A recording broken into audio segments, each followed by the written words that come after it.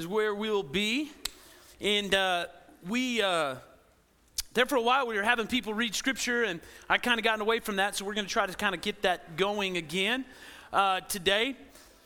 And so I've asked Miranda Hill if she would be our reader this morning. So if you would, as she gets ready to read, would you please stand as we honor the reading of God's word from Revelation chapter 12, starting in verse 7.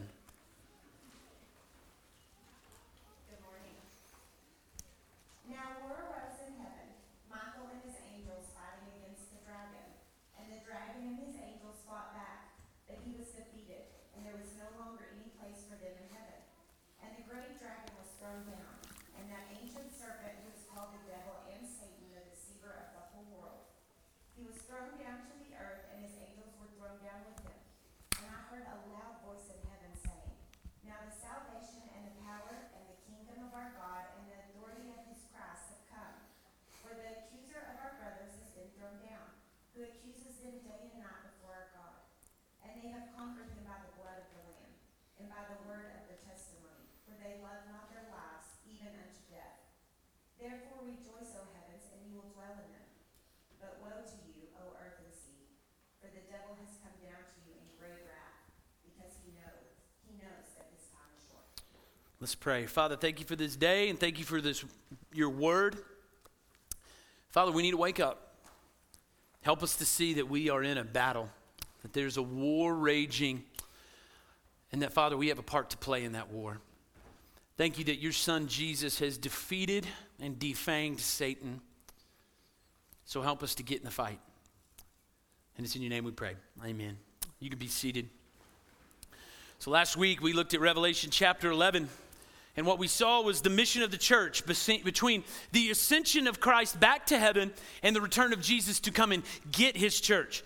And so what we said is that the church, fueled by the power of the Holy Spirit, carrying the weapons of the gospel and prayer, continue to advance the kingdom no matter what Satan throws at us. That we will come under attack, we will be persecuted, but we're measured, we're marked off, we're numbered by the Father, and he will protect us. And that there are going to be times that it appears as if Satan has won, as if Satan has defeated us, but God's church cannot and will not be defeated, and Jesus will return and call his church to himself, and will worship Jesus forever. Now I want you to imagine with me that you're in a war room, right? That you walk into this room, and you got armies, and you got the commanders, and you got generals, and on the wall you have screens. And on those screens are different images. So on one screen, you've got this satellite image that shows you the view from 30,000 feet, right? You can see the terrain and the contours of the earth and all those things, right? And then on this other screen, you got this view of a drone. And although it's a little more detailed, it's still kind of pulled out a little bit. And then on another screen, you've got the body camera footage of a soldier who's on the ground. And so you're getting a really close-up view of what's happening, aren't you? You're seeing the enemy. You're seeing the whites of their eyes, so to speak. And you're seeing details in that screen that you can't see in the other two screens. This is what Revelation chapter 12 and 13 is teaching us. It's showing this cosmic war that we find ourselves in, and it's giving us this satellite view. Chapter 12 is going to give us a satellite and a drone view of this war that's been raging for centuries. Now there's two main divisions in the book of Revelation. So chapter 1 through 11 are one division, chapter 12 through 22 are the other. So this is kind of the natural break in the book. And so the first half of the book is what it does is it shows the conflict between the church and the world and all the difficulty that comes at us as a church as we try to advance the kingdom of God. Chapter 12 through 22 ultimately shows us the one who's behind the conflict, the person who's leading this charge against God's church.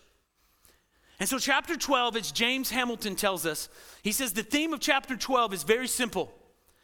Satan wants to accuse us before God, but Jesus has defanged him. That's why we titled this sermon, Defanged. So look with me, if you will, in chapter 12, verses 1 through 6. Remember, it's not chronological. It's not on a timeline.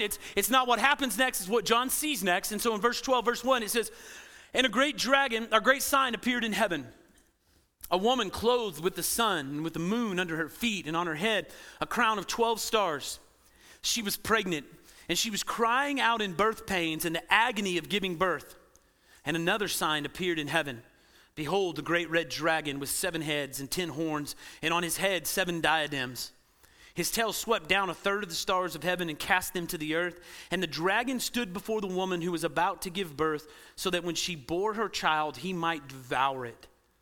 She gave birth to a male child, one who was to rule all the nations with a rod of iron. But her child was caught up to God and to his throne. And the woman fled into the wilderness, where she has a place prepared by God, in which she is to be nourished for 1,260 days. So what John sees next is a vision of a woman, right? And it's kind of a bizarre image. So think about it. She's clothed with the sun. She has the moon under her feet, and she's got a crown of 12 stars. And this woman is pregnant, and she's crying out in pain, in the pains of birth. Now, right away, all of us go, well, that's Mary, right? This is Mary. He's describing Mary, the mother of Jesus. And what I want you to know is, it is, but it isn't. All right? It is, but it isn't. She's in the background. She's part of this vision, but it's not just about her. So in Genesis chapter 37, verse 9, this is Joseph talking about Joseph. It says, then he dreamed another dream and told it to his brothers and said, behold, I have dreamed another dream. Behold, the sun, the moon, and the 11 stars were bowing down to me. So from this point on, throughout the Old Testament, this is used to describe Israel. Right? The sun would be Joseph's father, Jacob, right? The moon would be his mother, and the 11 stars bowing down to him in the middle would be his 11 brothers, he being the 12th, right? The 12 tribes of Israel. So what John's trying to get you and I to see is that the woman is symbolic of both Israel, the community of faith that birthed the Messiah, that produced the Messiah, right? The scaffolding that was put up so that the Messiah would have a vehicle to be born into the world, and the church, the community of faith that follows and obeys the Messiah. So he wants you to see that there's a continuity between Old Testament Israel and the New Testament church, that they are one body of believers. And the woman is pregnant. She's suffering birth pains. So what this represents is the longing and the anticipation of the Messiah's birth on the part of the Old Testament community of faith. Right? Go back, read the Old Testament. It's there. This longing that the promised one from Genesis 3:15 would be born into the world to save people from all of their suffering and all of their pain. But what is also happening here is that this is symbolic of the persecution of God's people leading up to the birth of the Messiah. So that Greek word there that's translated birth pains is the same word used to describe the suffering of God's people by punishment, by trial, by persecution, by torment, and ultimately all those things, it's used to describe all those things by demons, right? Satan. Nowhere in the Bible is that word used just to describe birth. So this woman is representing the entire community of believers, and then suddenly what do we see happen? We see another sign. Verse 3, behold, a great red dragon, 7 heads, 10 horns in his head, and on his head 7 diadems. So we're told in verse 9 that this dragon is Satan. 7 heads, 10 horns, right? 7 and 10, complete numbers. So this emphasizes the fullness of this dragon's oppressing power and his false claim to complete sovereignty. Remember, Satan's a counterfeit. He just tries to counterfeit everything that God does. So he's trying to say, look, I've got all power. I've got all authority, right? Hence the 7 and the 10. The 7 diadems or crowns most likely represent earthly kingdoms, earthly rulers that Satan has worked throughout history to persecute God's people. The sweeping of the stars of the sky, it's a reference. Remember, everything in Revelation has already been said in the Old Testament. It's just a repurposing of Old Testament metaphors. Daniel 8:10, it grew great, even to the host of heaven, and some of the hosts and some of the stars it threw down to the ground and it trampled them. So what this is referencing is specifically the persecution of God's people under Antiochus Epiphanes, the great Greek Seleucid ruler, who you read about in the historical book of Maccabees. If you read anything about Antiochus, he was crazy. He persecuted God's people. He murdered God's people. So the point of this is to indicate that Satan has always been behind the attacks of God's people. Satan is a murderer. And so this dragon here is standing before this pregnant woman, and he's waiting for her to give birth to a vulnerable baby so that he can devour her offspring. Now that's a clear allusion to Genesis 3:15, is it not? Right after Adam and Eve sinned, what did God promise? Joe read it earlier, that I'll put enmity between you and the woman, between her offspring, your offspring and her offspring. He shall bruise your head and you shall bruise his heel. From the moment that promise was made, Satan made it his mission to make war against the seed of the woman. And it starts all the way in the book of Genesis. So what happens? Adam and Eve get kicked out of the garden, right? They have a baby. Actually, they have two. Cain, Abel. Cain kills Abel. Cain is banished. It looks as if the serpent's already won. But then Eve has Seth. Seth is born. Seth grows up. Seth has kids. But then the serpent whispers in the ears of Seth's sons that they have to marry the daughters of Cain. They do. Humanity becomes corrupt. And it looks like the serpent is won again. Because Genesis 6:12 tells us, and God saw the earth, and behold, it was corrupt. For all flesh had corrupted their way on the earth. It goes on to say that God was sorry that he even made man. So we think, oh man, he's won again. The serpent got him. But nope. We learn of a man named Noah. And God says he was righteous and he obeyed him. And God saves him and his family. Then we come to Abraham, and it looks like the dragons won again because we have Sarah, we have Abraham. They're 100 years old. They can't have babies. Everybody knows you can't have a baby at 100 years old, right? You know that, right? I mean, we're good, right? Okay. But God does the impossible, and what happens? At 100 years old, Isaac is born. Isaac has a son named Jacob. Jacob has 12 sons. They end up in Egypt, and once again, it looks like we're in trouble because in Egypt, a new Pharaoh rises, and he begins to persecute God's people. In fact, this Pharaoh says, hey, why don't you kill all the baby boys? Murder them. Get rid of them. And it looks like Satan's won again, but God intervenes again, saves a baby named Moses. Moses grows up to lead God's people from Egypt. Once they get out of Egypt and into the desert, the people act a fool, right? And God's ready, like, hey, just hold me back, right? Kind of like me this morning. Just hold me back right now. I'm a little upset, okay? Hold me back. Some of you know what I'm talking about. God's like, I'm going to kill them. I'm going to wipe them all out. But Moses stands in between the people and God, pointing us to a greater mediator who is to come, and God relents. And so out of the people in the desert who are saved, God chooses a family from which the promised one would descend. Who is that?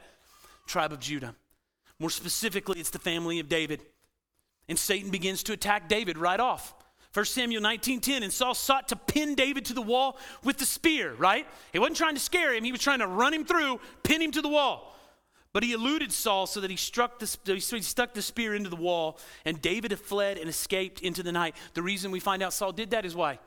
An evil spirit. Satan's behind the attacks on God's people. David escaped Saul another time, and God continues to protect his people.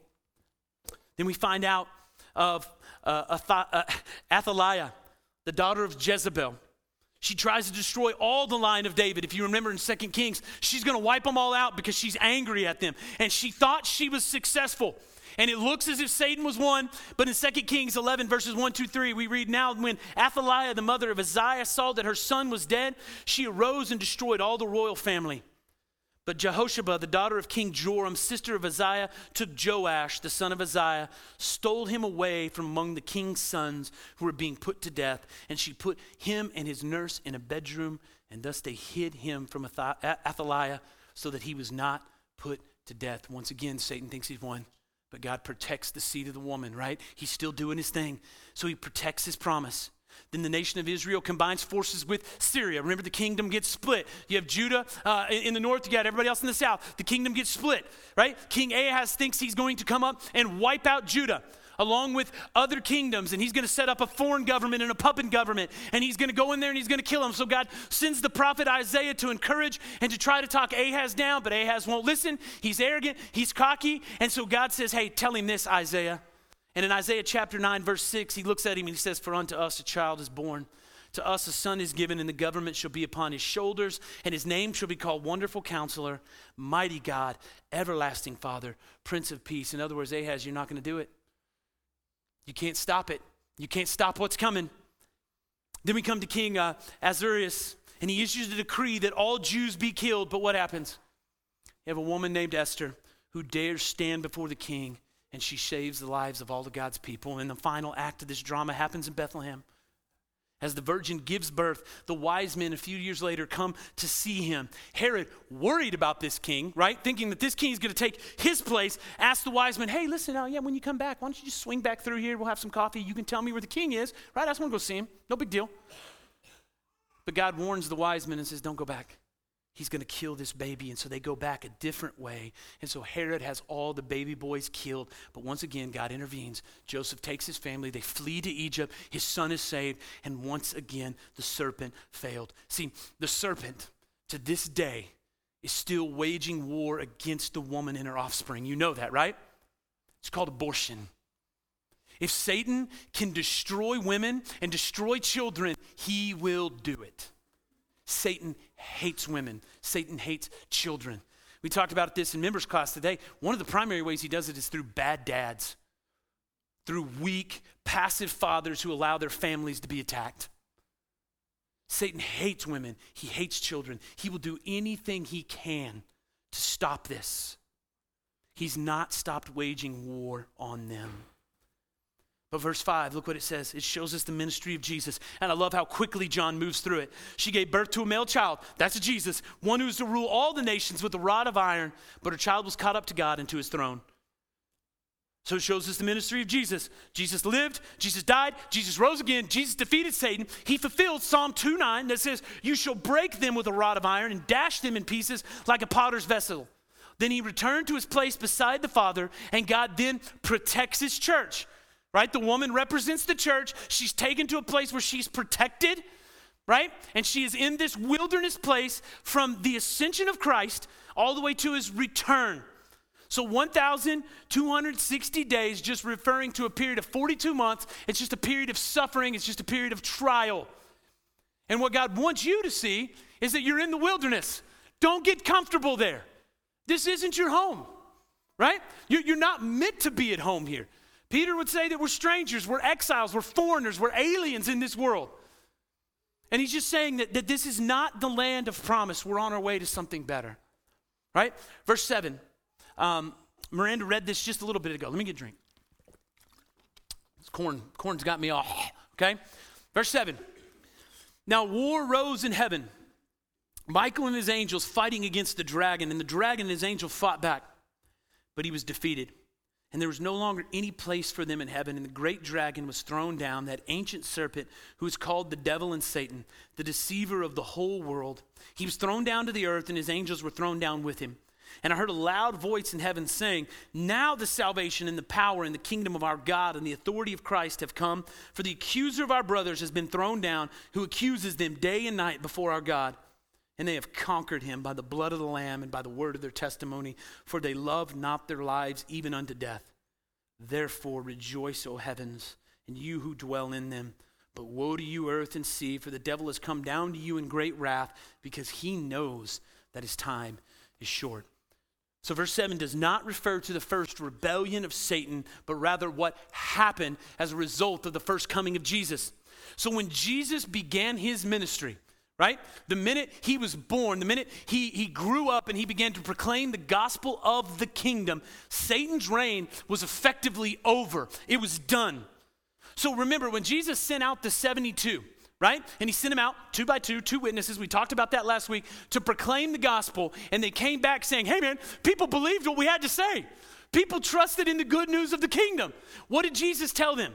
Luke 10:18. And he said to them, I saw Satan fall like lightning from heaven. At that moment, it was over.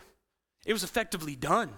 In John 12:31, Jesus, speaking of the power of his death, says, now is the judgment of this world. Now will the ruler of this world be cast out. So the cross and the resurrection defeated Satan. He was thrown down, is what it says, right? The Greek word there is bounced. I love that.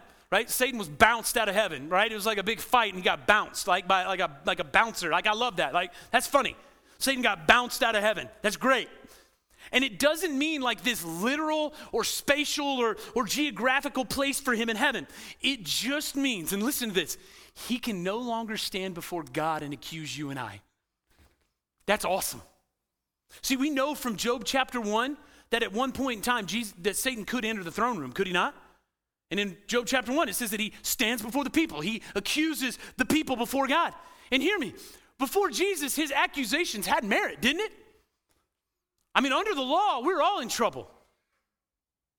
We can't obey the law. Part of the reason we were given the law was to show how awful we are and how we cannot fulfill the law on our own. So Satan at one time could go in and say, hey, yeah, you know, God, that guy, yeah, that girl, yeah, that you love so much, yeah, they're full of lust. But they're liars, they're cheating on their taxes, right? I mean, they're terrible people. And listen, it had some merit to it, didn't it? God could say, yeah, you're right. There's merit to those accusations, yes, Satan.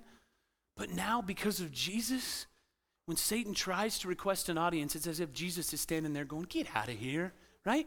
Get out of this house. You have no business here. You have no reason to bring accusations before those people because I paid for everything. Leave. If you're in Christ, you've been declared not guilty. That's Romans 8:1, right? There is now therefore no condemnation for those who are in Christ Jesus. Satan has been defanged because of the life, death, and resurrection of Jesus. Amen? That's good news. But because of that, look what he's doing now. Look at verse 13. And when the dragon saw that he had been thrown down or that he'd been bounced out of heaven, he pursued the woman who had given birth to the male child, but the woman was given the 2 wings of the great eagle so that she might fly from the serpent into the wilderness to the place where she is to be nourished for a time and times and half a time. And the serpent poured water like a river out of his mouth after the woman to sweep her away with the flood. But the earth came to the help of the woman, and the earth opened its mouth and swallowed the river that the dragon had poured from his mouth. Then the dragon became furious with the woman and went off to make war on the rest of her offspring, on those who keep the commandments of God and hold to the testimony of Jesus. And he stood on the sand of the sea. Satan's a lunatic, guys. He's a crazy person. He's lost. He knows he's lost. And now he is going to rain down as much destruction as he possibly can before the final trumpet blasts. So in 1944, after the Allied troops landed in Normandy, World War II was over, guys. I mean, it was done. And listen, Hitler's men knew it. Go back and read. His advisors were like, oh, this isn't good, man. I mean, it's over. It's done. They should have never got that beachhead, but they got it. This thing's over. And they tried to get Hitler to negotiate, but Hitler was crazy. He was a lunatic. And instead, what did he do? He launched the V2 rocket campaign. And he rained down destruction on the cities of England. He knew it was over, but he was going to take as much of them with him as he could before it was officially done. Verse 12 tells us that Satan knows his time is short. He knows he's limited. So now, what does he do? He wages war on the woman and her offspring. So he couldn't get to Jesus. Now he's going to come after the church. But again, says God is protecting and preserving his church in the wilderness, right? That he carries them on wings of eagle. Now listen, some people say this is an allusion to America, the wings of eagle. Please don't go there. Please don't, all right? Hal Lindsey in his book, The Late Great Planet Earth, said that this was an allusion to the United States of America bringing a flotilla over to try to save and rescue Jewish people. Now maybe, okay? But I read one commentator that said he better be glad that Ben Franklin didn't get his way and that the national bird wasn't the turkey. How many times in the Old Testament did God say, I covered you as a mother eagle? I carried you on eagle's wings. In other words, just symbolizing God's protection of his people. And so God brings his people, the church, into the wilderness, right? Where he protects us for a time, times, and half time, right? The world isn't our home. Don't get comfortable. But listen to me. While you and I wait for Jesus, I need you to understand this. Satan is a lunatic. Satan will do all he can to destroy God's people, and he's going to take as many of them with him as he can. He says he's making war on the offspring of the woman. That's those of us who hold to and keep the testimony of Jesus. So if you're a believer in this room, that's you. He hates you. He wants nothing more to destroy you, to destroy your life, to destroy your family. And so what you need to see, and listen to me, everybody, you and I are in a war. We're in a fight. Some of us need to wake up. We're in a war. And this war's been going on since the beginning of time, a war that has already been won. okay? Back to D-Day. It was already over when they landed, but there were some bloody, nasty battles that they had to go through until we got to V-Day and victory was declared. So it's the exact same thing with us. Jesus has already defanged him. He's already won, but he is going to wage as much war on us as possible until it's over. And I'm afraid that so many of us are asleep when it comes to this fight. And that's why God sent me, is to wake you up this morning, okay? We've got to wake up. I want you to see something, that Satan has 3 great weapons he's using. 3 great weapons that he's using, and you and I need to be aware of these weapons. The first is deceit. Look at chapter 12, verse 9. And the great dragon was thrown down, that ancient serpent who is called the devil and Satan. And what does it say? He's the deceiver of the whole world. Satan loves to lie and to deceive you. And so what he does is he loves to come up to you and he loves to whisper. And what he tells you is this: you've got all the time in the world. You got all the time in the world. Don't live your life with any sense of urgency. You've got all the time in the world. Hey, it's okay. Just stay in bed. I know it feels good. Just nap a little bit longer. Just lay down. You've got all the time in the world. You have all the time in the world. And what he does is he lulls us to sleep. And I think the longer we're Christians, the more lulled we get to sleep, don't we? We think we're okay, we're in the church, everything's great, and we just forget that there's this war raging, that there's a fight going on right now. And so Satan comes and he says, hey, listen, you got plenty of time to get your act together. Just don't worry about high school. Don't get your act together. Wait till college, right? And then he comes to college, he's like, hey, don't worry about college. You can get your act together after college, right? Find a nice girl, get married, right? And then maybe you can get your act together. But then he goes, well, wait till you have the kids. Wait till the kids get here, right? And so you're thinking, well, I'll just wait till the kids get here and I'll get my act together. But then the kids get here and you're like, well, but the kids got all this stuff. And so I need to take all my kids' stuff and make it more important than God's stuff. And so I'm going to go pursue all my kids' stuff. And then after the kids get out of the house, then I'll take it seriously. And before you know it, you're 65 years old and you've never taken your faith seriously because Satan has deceived you and lulled you to sleep. Satan deceives us because one of the things he's done to all of us, right? So don't be that person and be like, he doesn't do this to me. No, he does it to you. I don't care how old you are. He's numbed us with media, right? Baby boomers, I'm talking to you. I'm never on Facebook. No, you're on Facebook all the time, right? That's my mother-in-law. She's like, I'm never on there. But then you get on there and she's liked everything for the past 3 hours, right? Like, that's the truth, okay? Baby boomers, I'm talking to you. Our phones, Netflix, TikTok, all those things have numbed us to the world around us. We don't care about others anymore. And what we do, and Satan deceives us because he's like, hey, you don't need others. You don't need others. Hey, you don't need community. You don't need a Sunday school class. You don't need a small group. You don't need a group of men that hold you accountable. And so what you do is you pull away, you isolate, and you put yourself on an island. And when he does that, he's taking you out of the fight. You can't fight alone, right? We think we can, but we can't. Satan's a deceiver, right? One more, okay? Here, you ready for this? One's a good one. He deceives you in thinking the Democrats are the problem. Now, they may be. I'm not arguing that. But so many of you, you've turned your attention to fighting the Democrats and fighting through politics that you're so consumed thinking, oh man, the ballot box, getting the right guy, that's going to change everything. How's that working out for you? Listen, I'm not saying politics aren't important. I'm not saying we don't vote the right way. We should. Yes and amen. We need good candidates, but hear me on this. That's not how we win. Nowhere in the Bible does it say, well, you're going to win by getting an all-Republican legislature and an all-Republican Senate and all these Supreme Court justices that you want. Nowhere is it. And what he does is he's like, hey, those guys are the problem, instead of forgetting, oh, no, wait, Satan's the problem. I mean, Satan's the reason we got politics, right? We wouldn't have that demonic stuff if it wasn't for him. See, Satan's the one behind all of this, but he deceives us. And he gets us to buy the lies, right? The second weapon he uses is accusation. Look at verse 10, chapter 12, verse 10. And I heard a loud voice in heaven say, now the salvation and the power and the kingdom of our God and the authority of Christ has come.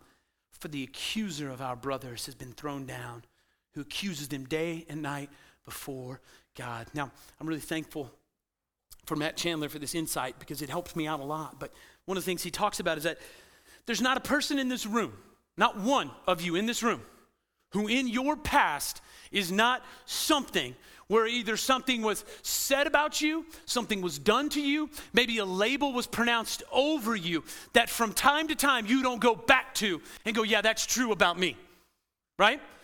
Parents, we all fail our children, don't we? No matter how good of parents we are, there's just areas that we're going to fall short because we're not perfect. And so sometimes we wound and we hurt our children, right? And there's wounds left in their heart.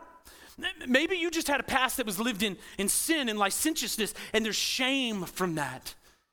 And let me tell you something, Satan's favorite weapon is to bring that junk back up over and over and over again because he wants to paralyze you. He wants you to believe the lies so that he can then take you out of the fight. See, right, when he comes and he whispers the lies and you go, yeah, you're right, Satan. You're paralyzed. You're done. You're out of the fight. Freeze tag. You can't go nowhere until somebody tags you again, right? Right? And just in case you don't believe me and you're saying, well, that's not me. Okay, let me just be real honest with you. I got one. Byron, you're stupid. I grew up hearing that. I grew up being treated like a joke. Byron, graduated high school? Oh my gosh, he did it. I don't know how he did it. Like if you told somebody today he actually went to college and got a degree, they'd be like, he's not working at McDonald's there in Dalhart? Like I thought that's where I saw him last. And that was laid over me by people in my life. I remember saying, hey, I'm called to the ministry and having a pastor go, well, Byron, everybody's called to the ministry, right? Whew. And let me tell you something, he brings that junk back up all the time. And I believe it over and over and over again. And let me tell you something, when I believe it, and I do more than I wish I did, he wins. I spiral, I go into depression, I lock down, I shut down, I take myself out of the fight. And it happens to all of us at some point, does it not? Let me give you some more. He loves to level these accusations at us. Well, I can't pray, Byron. Well, I can't read my Bible. Well, I can't evangelize, Byron. And we listen to the lies. So when he says, yeah, you can't pray, you go, yeah, you're right, I can't pray. You're taken out of the fight. I can't read my Bible. Yeah, you're right, you can't. You're taken out of the fight. So let me just tell you a few things. First off, you can pray. Dear God, I can't pray. I just prayed for you. Look at there. See how easy that was?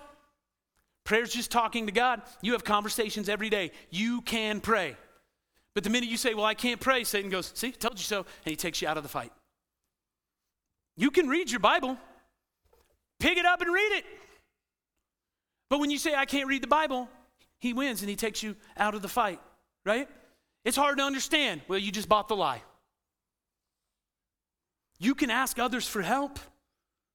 But wait, we've already bought the lie that we don't need other people, so then we just kind of isolate, we pull ourselves back going, well, if I tell somebody I don't understand the Bible, they're going to think I'm an idiot. No, they're not. Just ask for help. But you keep buying the lie, right? Okay, what about this one? I can't evangelize, Byron. I can't tell people about Jesus. Well, hey, tell you what. Tell me about your fantasy team today. Who do you got? Tell me about Dak's numbers from last week, right? Tell me about the Texas Tech Chiefs. The Kansas City Chiefs. Patrick Mahomes. Tell me about his numbers. Tell me about your favorite college football team. Tell me about that game you watched yesterday, right? Tell me why you hate Biden so bad. You can list me reason after reason after reason for all those things. We're all evangelists. It's just what we're evangelizing about. You can evangelize. It's just that you choose to evangelize about other things. See, Satan loves to accuse you and to take you out of the fight. And when he says those things and you agree with it, you give power to the lie, right? So he deceives us, he accuses us. And then look, here's the third one. Look at verse 15. It says that the serpent poured water like a river out of his mouth after the woman, that's the church, to sweep her away with a flood. So most scholars believe that this is an allusion to false teaching. So the third weapon he loves to use is false teaching. So when the church buys false teaching, Satan takes another believer, he takes another church, and he takes him out of the fight. And every generation has some form of false teaching, or have a new version of false teaching. Our current version is just called deconstruction. Now you've heard that word, right? I'm deconstructing my faith. And what deconstruction is it goes just like this. Well, did God really mean what he said about gender roles? Did he? I mean, I know when Paul wrote the Bible back then, there was this stuff with women, but God, did God really mean what he said about men preachers, not women preachers? Like, did God really, did God really mean what he said when he talked about sexuality? I mean, did he? Did he? In church, I'm not just talking about LGBTQ issues, right? Because immediately there you go, Democrats. No.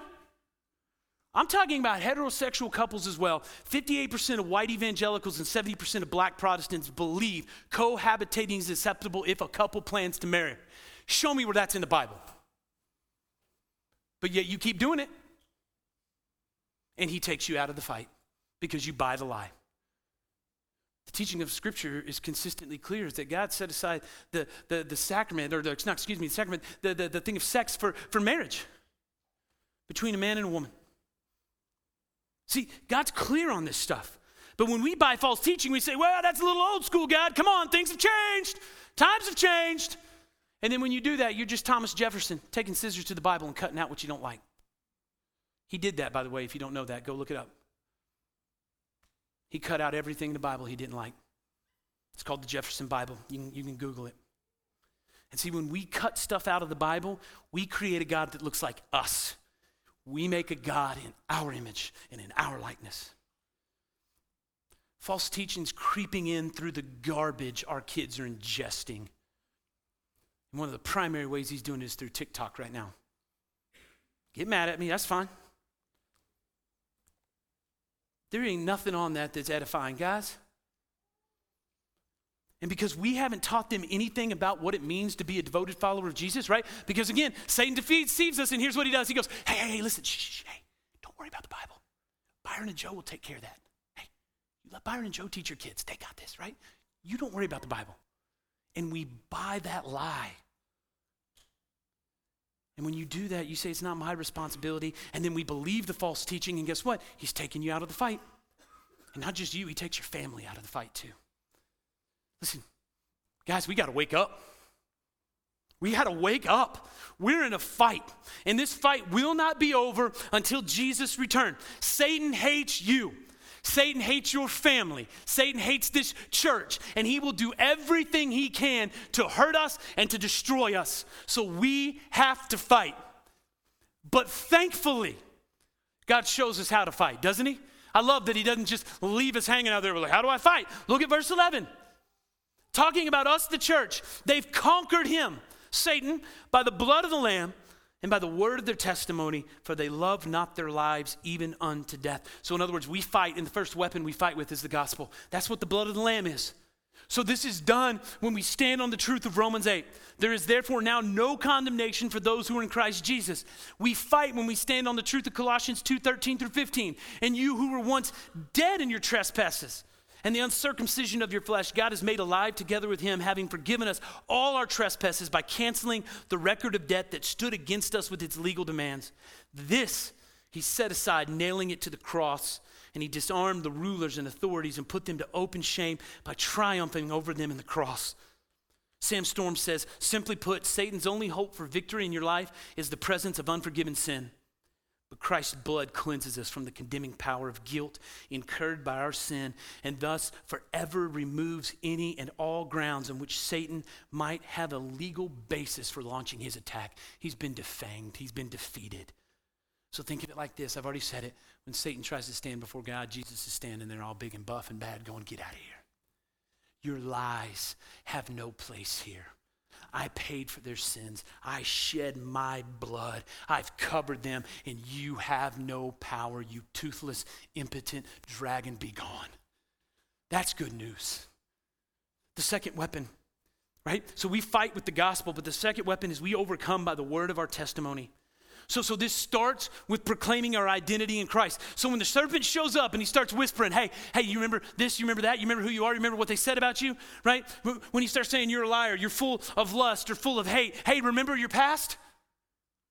When he says, hey, you can't pray, you can't read the Bible, you can't evangelize, you can't lead a small groups, the only way he wins is what? Is when you agree with the lie. So when he shows up, instead, you stand firm on the word of the testimony. You look right at him and say, that's not what the word says.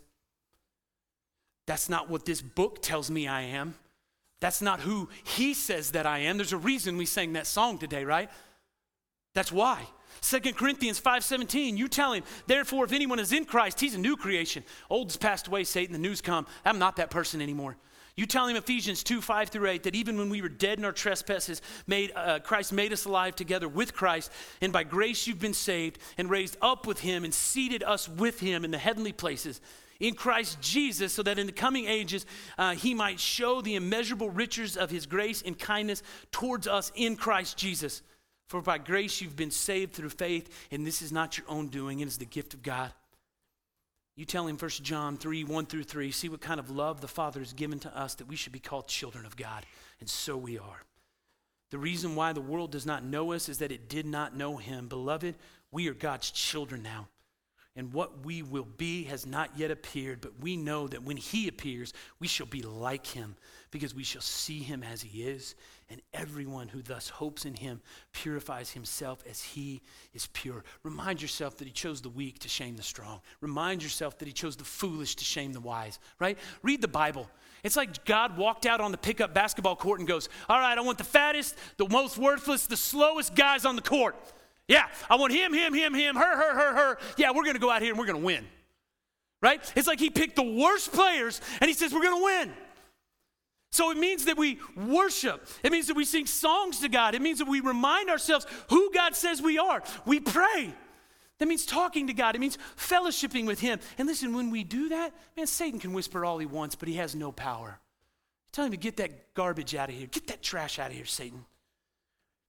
And then finally, look what he says. He says, we conquer by not loving our lives even unto death. Have I said this yet? We have to wake up. We are in a fight. And this fight is only going to get more and more intense as the day draws near. So we have to wake up because the time is short.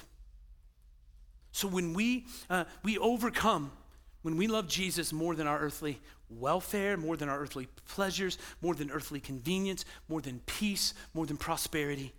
So it means that we give up the good things for the sake of better things. That the willingness to sacrifice all in this life, even our own lives, because our most valuable thing is in our life. That we would rather die than yield 1 inch of our hearts to Satan. See, Satan only wins when we love our lives more than God. Satan only wins when we cherish anything more than Jesus. So when you prioritize your life so that nothing means more to you than Jesus, then listen, you deprive Satan of any legal right in your heart or your mind. So in other words, if Revelation 12:11 is your life, what can Satan latch hold of? It's like a slippery pole, man. He can't grab nothing. Nothing sticks, right? He can't do anything.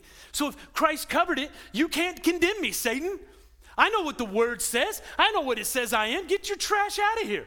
Kill me? That's fine. I get to go be with Jesus. Gonna let me live? Well, I'll just keep holding on to Jesus. Wake up, guys. We're in a fight. The outcome's been decided, but there's some bloody battles to fight, and we've got to be a people that are willing to fight. So listen to me. Do you know Jesus today? Have your sins been covered by the blood of the Lamb? If not, they can be. You can say, I walked in here non-believer, but today because of Jesus, I'm different, I'm changed, my past is behind me. Grab a friend, grab Joe, grab me. We would love to talk to you about that. So if you're a Christian, listen, what ways are you allowing Satan to lie and accuse you? He's been defanged. He has no power. He's been conquered by the blood of the Lamb. Tell him that over and over again. Today, remember the gospel. Remember God's word and fight back with what it says you are. And finally, listen, may we be a church that loves our lives, not even unto death. That we would say, man, if you're going to kill me, that's great. I get to go be with Jesus, so come on. We're in a fight. We have to wake up. So if you would, bow your heads and close your eyes. We're going to do something just a little bit different today. Mariah and Carol are going to come back up, and Mariah's just going to sing a song over you. Maybe you've heard it, maybe you haven't. I don't know. If you want to read the words and sing along, it's such an easy, simple song to read. But the song's called Soon. And it's just reminding us that soon and very soon, our King is coming. It's to try to wake us up this morning and realize we're in a fight and the time is short. So, Father, I love you and I thank you for what you've given us. Thank you for the weapons of grace that you've given us to fight back against the accuser, against the lies of Satan. Father, that we overcome him by the blood of the Lamb, by the gospel of what Jesus Christ has done for us in his life, his death, his resurrection. We overcome by the word of our testimony by saying, that's not what the word says I am, that I'm a child of God, that I'm loved, I'm forgiven, I'm not forsaken, I'm cared for. And that, Father, we overcome by loving our lives, not even to the point of death, that we say, listen, I'm going to run as hard as I can for Jesus, and if you kill me, then you kill me. I get to be with Jesus. So I pray that that word would be a comfort to our hearts today. That although we're in a war that you've already won. So help us set our eyes on you, because soon and very soon, one day, you will be coming to get us. And it's in your name we pray. Amen.